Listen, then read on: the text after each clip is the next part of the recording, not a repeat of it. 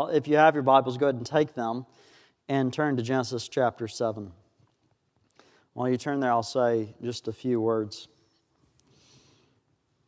It is amazing when you consider your own life.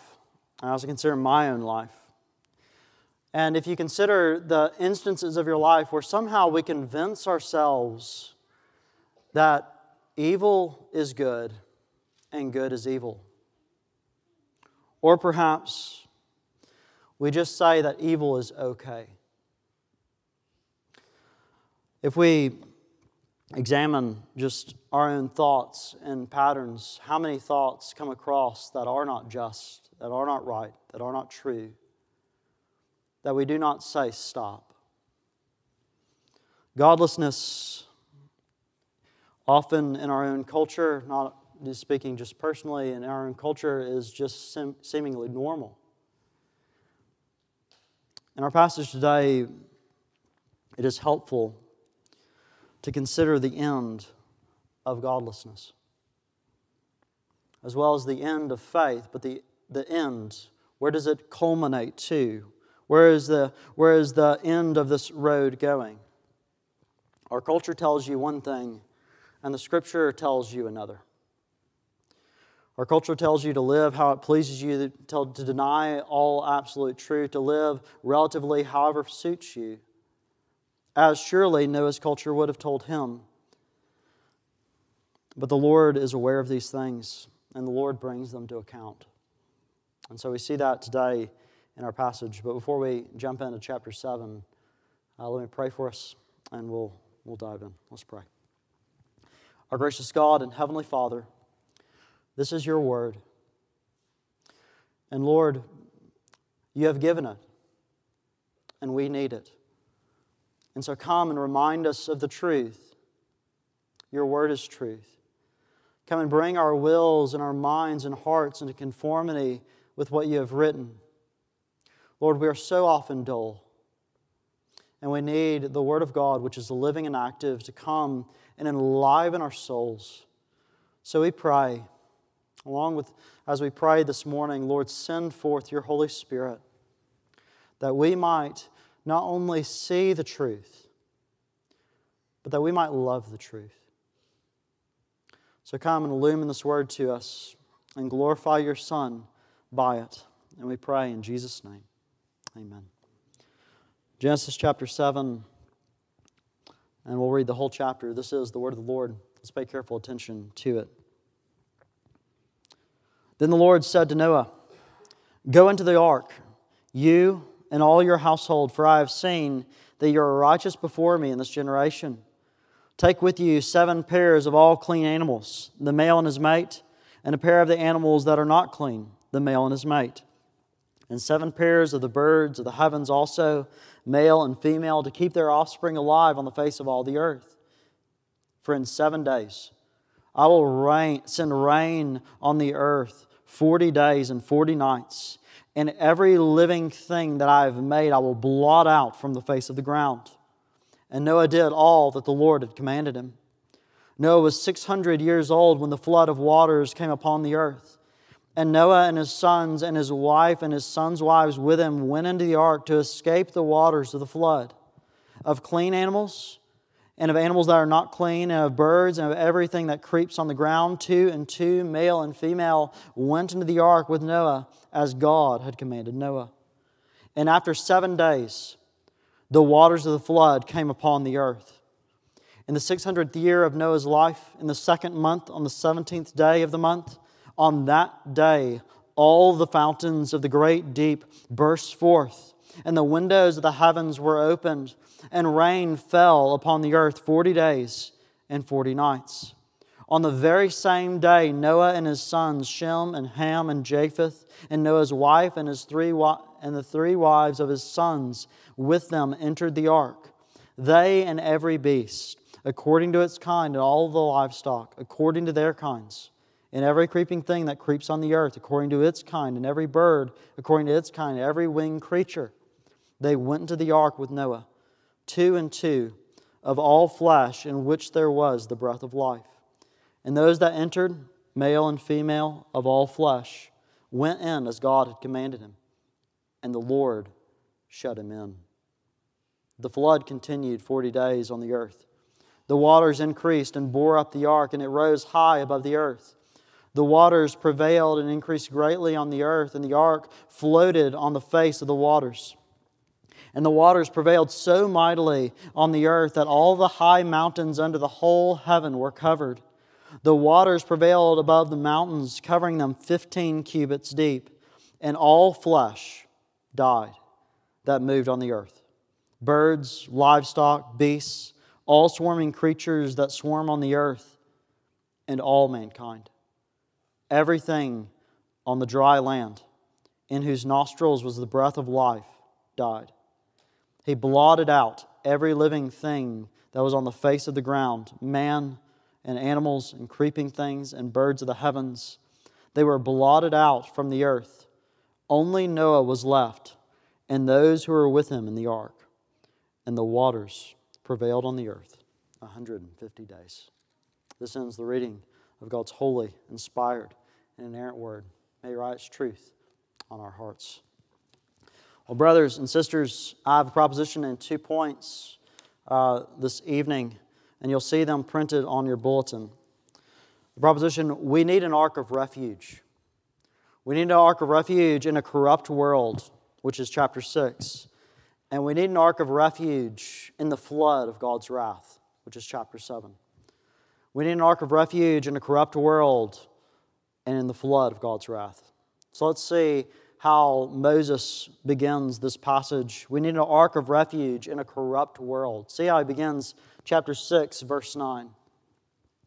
He opens that these are the generations of Noah.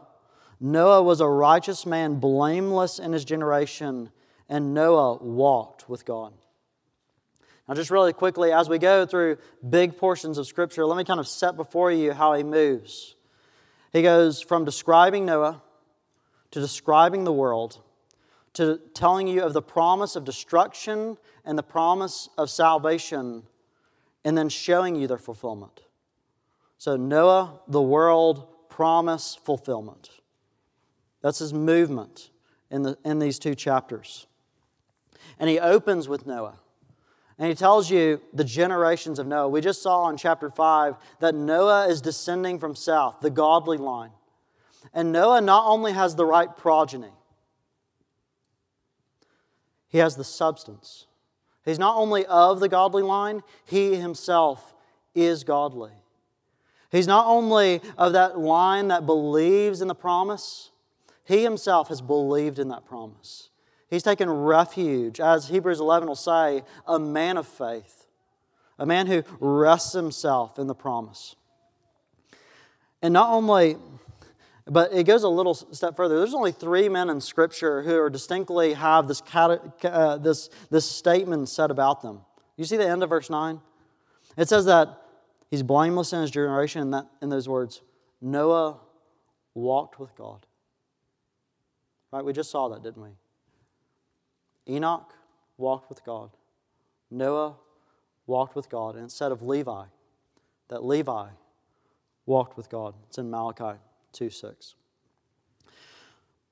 In the culture in which Noah lived, what kind of culture did Noah live in? A corrupt culture. Jesus is going to refer to Noah in the Gospels, and he says, speaking of the second coming, he says, the Son of Man will come. He said, the coming of the Son of Man will be like as the days of Noah, so will those days be. What were the days of Noah like? Full of corruption. In fact, the corruption is so full in these verses, which we'll see just in a moment, but perhaps we can see now. You can see it. He goes 5 times speak of the corruption. Verse 11, the earth was corrupt in God's sight. Verse 12, behold, it was corrupt, for all flesh had what? Corrupted their ways. And then actually in the word destroy occurs twice in verse 13 and 17 are both the same word for corruption. It's just in a different form. So they translate it a little differently. What kind of circumstances did Noah live in? He lived in terrible circumstances. Circumstances that you would not presume would actually equate to helping him be godly. as a senior preaches through Luke, I was reminded as I was considering this point, the Lord Jesus, He has both the circumstances where He was baptized, and you can imagine that He was baptized in a culture that was full of revival, right? Where everyone's going and being baptized, all of Judea and all the countrysides are coming along and believing in the Lord and trusting in Him and resting themselves in Him. And then He goes from such a fruitful circumstance where everyone is having spiritual conversations to where? A wilderness. Right? If you're thinking, where is Noah living? He's living and walking with the Lord in the wilderness. Our lives and circumstances do not always aid us in walking with the Lord. It does not negate what we are called to do. And Noah lived in a furnace, as it were, of the faith here. And just see the furnace really quickly. I mentioned the corruption, but verses 11 and 12, he says, and let's focus in on one particular thing here. He says, now the earth was corrupt in God's sight. Grab that phrase. And the earth was filled with violence. And notice the verb, verse 12. And God saw the earth. And behold, it was corrupt, for all flesh had corrupted their way on the earth. I want you to grab this one thing. Notice, the earth was corrupt in whose sight? In God's sight. And notice who sees the corruption of the world. And God saw the earth. Behold, it was corrupt. There's only one person's gaze who really matters. There's only one person's gaze who, in the end of accounting things, truly matters for you. It's the Lord's gaze.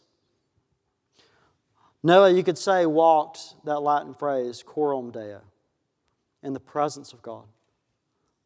While all the world before the Lord was going astray. And the word corrupt actually comes, I don't know if y'all remember, but I was reminded that in Genesis 2, verse 7, which it's a great verse, it says that the Lord formed man.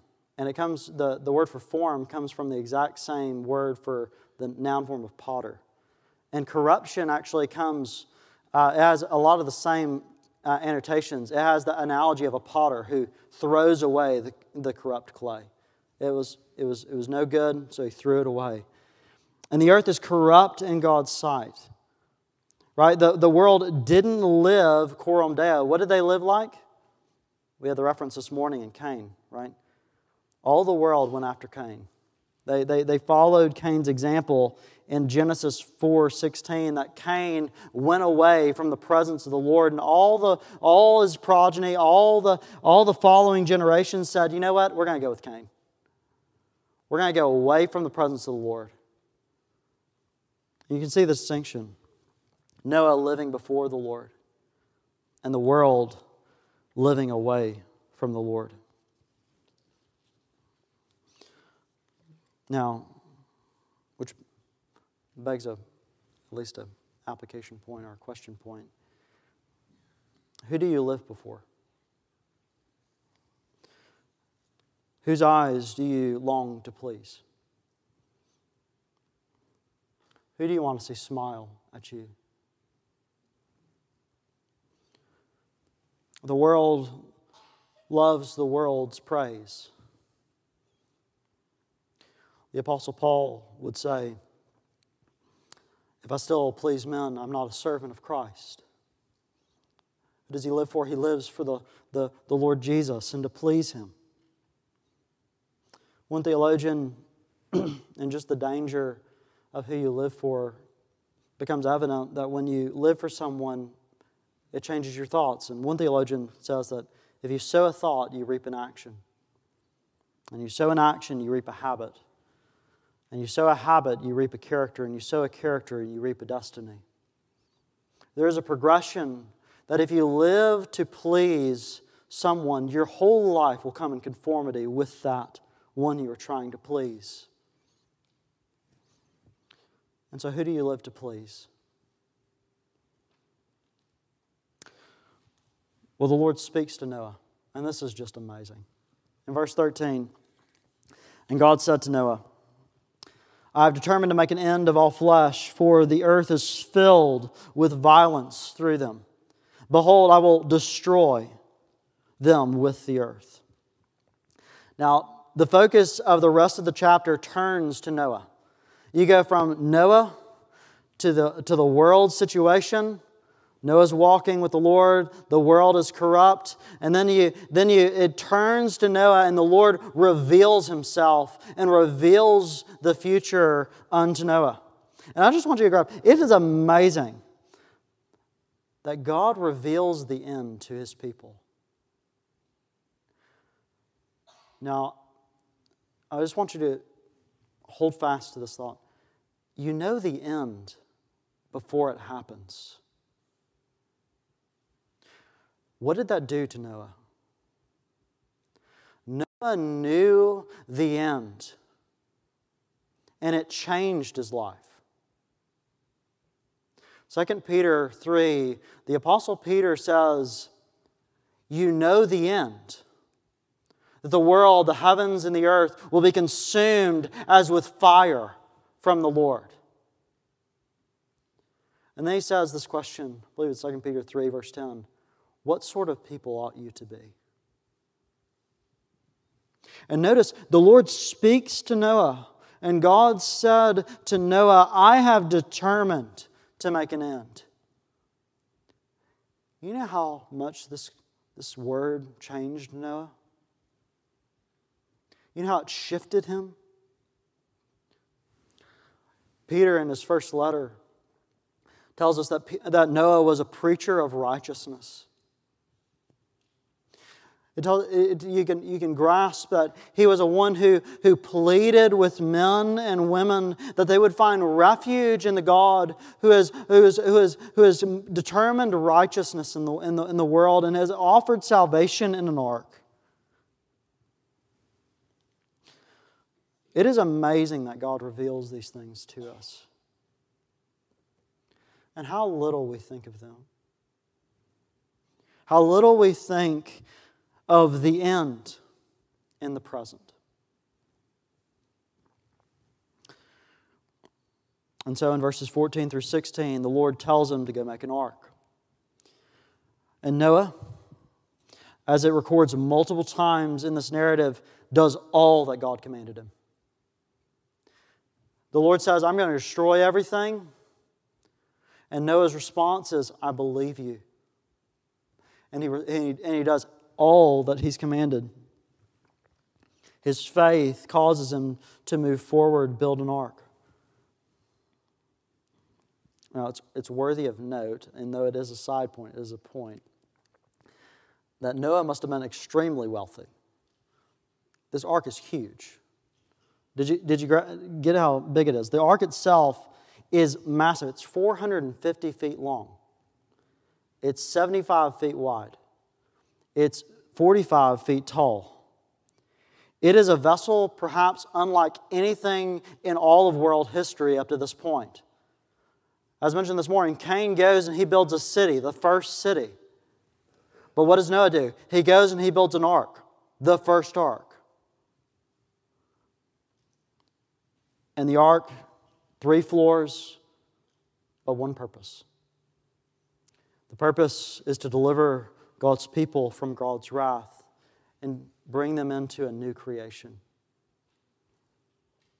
It should sound very familiar to you. To be delivered from God's wrath and to be brought into new creation. What does the Apostle Paul say? If any man be in Christ, he is a new creature. Or true ark of refuge. But he goes and he builds this ark, verse 17. And you say, well, why build this ark, Lord? He says, for I will bring a flood of waters upon the earth to destroy all flesh in which the breath of life is the breath of life under heaven. Everything that is on the earth shall die, meaning you need to escape the world by getting out of the world. Now, on the same scale, how do you escape the wrath to come? By being in someone who is in heaven. You escape the world by union, by being united to someone who is not on the earth, but is himself in heaven. So he says you need to build the ark, Noah, verse 17. And then if you read this rightly, you're like, well, is there hope? Because you're going to destroy everything. And the assurance of hope comes in verse 18, and it's beautiful. Just grab this. The first time covenant's used in your Bible, it's used 289 times in your Old Testament. And the first time is right here. Verse 18, the Lord says, "But I will establish my covenant with you. And you shall come into the ark, you, your sons, your wife, and your sons' wives with you." In all the promises of wrath, in verses 13 through 17, you see this promise of mercy. You see in wrath the Lord remembering mercy and providing for His people. The first time covenant's used, and why is it used? To give Noah assurance.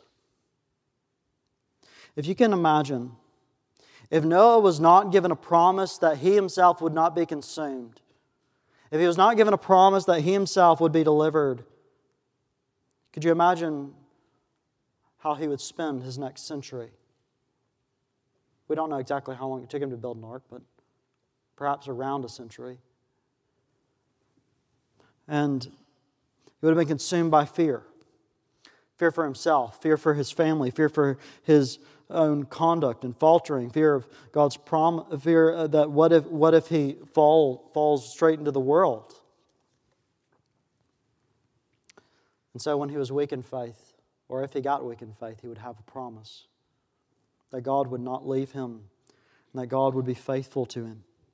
God, in effect, here says that here's my promise. It's unable to fail. If it should fail, I will no longer be God. I will be your surety, and I will deliver you. It is amazing that we have that same promise, do we not? Noah was given a covenant wherein he was promised to be delivered from wrath, and of which the ark was both the type, but ultimately it was the carrier of delivering him. But we have a greater covenant, don't we? We have greater surety. We have that this is my body, which is broken for you. This is my blood, which is spilled, the blood of the new covenant. Jesus says, I am your surety. I will pay for you, and I will bear you. And Jesus himself is the ark upon which the wrathful waters flow, that to deliver us from all of that just judgment of our God. Jesus bears us through safely to the new creation. We need an ark of refuge in a corrupt world. And we need an ark of refuge in the flood of God's wrath. See how chapter 7 begins. Chapter 7, then the Lord said to Noah, "Go into the ark, you and all your household, for I have seen that you are righteous before me in this generation." Now, we don't know exactly how much time, as I stated, has gone by. But in verse 1, you hear the call of the Lord to Noah. And it is almost the call of a father. You can just hear it. Tender. Son, you need to get away from here. Don't go near the road. Go ahead and come inside. It's about to rain. The Lord tells Noah to get into the ark. It is a great comfort that God does not allow His children to enter in when His wrath is outpoured. As a tender father, He saves him from rising dangers. God, in directing Noah, directs him to take animals. And you say, well, why is He doing that? Well, it became evident at the end of chapter 8 with the sacrifices that Noah makes to the Lord. But it's striking in verse 7.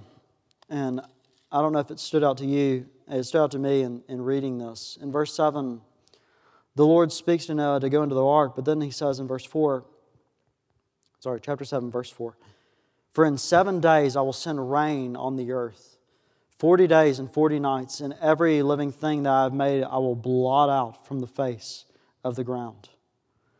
And He says, 7 more days. You have 7 days. Only one more week. One more Sabbath to improve, to consider the things that belong to your peace. You have 7 days, whereas men live centuries in your day. Noah, they're about to live 7 days more, and I will kill them all. You can imagine how Noah urged men in the shortness of time. Brothers, and all things will come to an end for you. 7 days, and you will enter into judgment with the wrath of the Lord. And the earth, which was founded upon waters, would be reversed, as the waters that it was founded upon would come back upon the world. The God who created the world was coming to decreate the world. And all flesh would, worse than Jonah, go to a watery grave.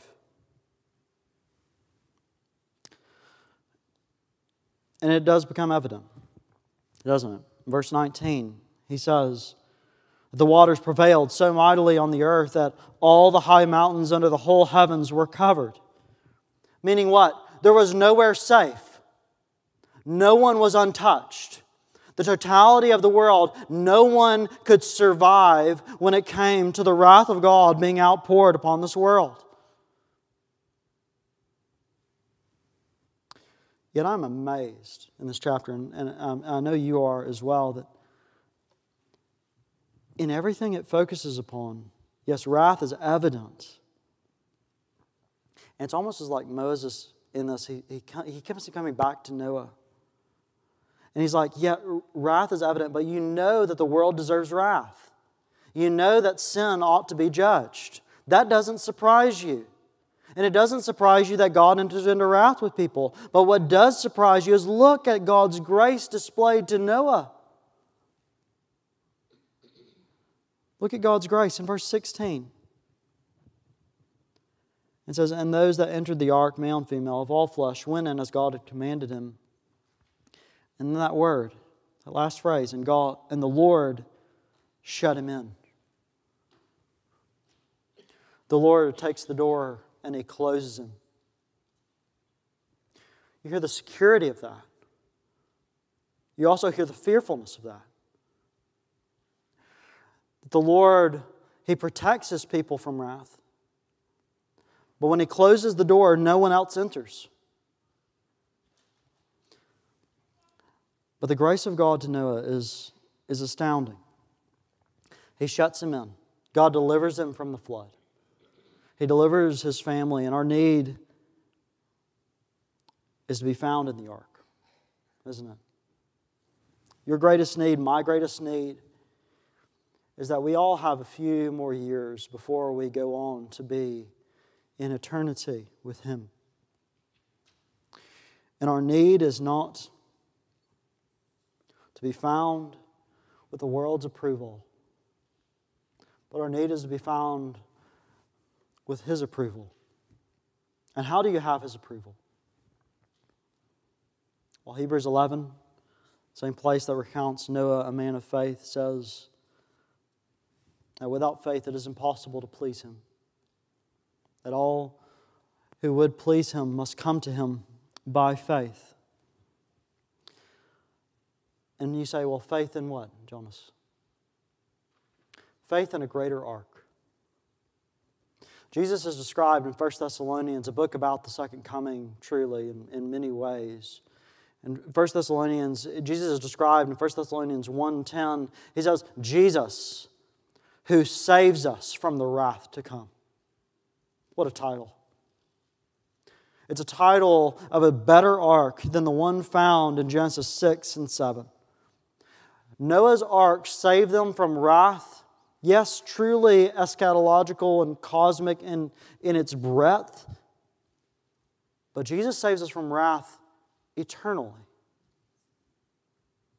He saves us from wrath in the days to come. Today, yes, we are already not condemned, no condemnation. But the Christian will not enter into eternity and hear any other declaration than, "You are my beloved Son, with whom I am well pleased." Jesus has saved you from all wrath. Enter into the joy of your Lord. And whereas there was a door set in the ark, just one door, there is one door wherein we enter into the ark of safety, and it's the Lord Jesus. What does He say? John 10, "I am the door. Enter by me." Everyone else is a liar and a thief and a robber. You enter the fold by me, He says. And there is no other place of refuge. So brothers and sisters, in a corrupt world, in a world that is bound and steadfast towards the wrath of God, you have just one greatest need. And that is to hold fast to the one who is represented in this table, the Lord Jesus. And to hold fast to the covenant He has made and the surety that He is for you and your soul.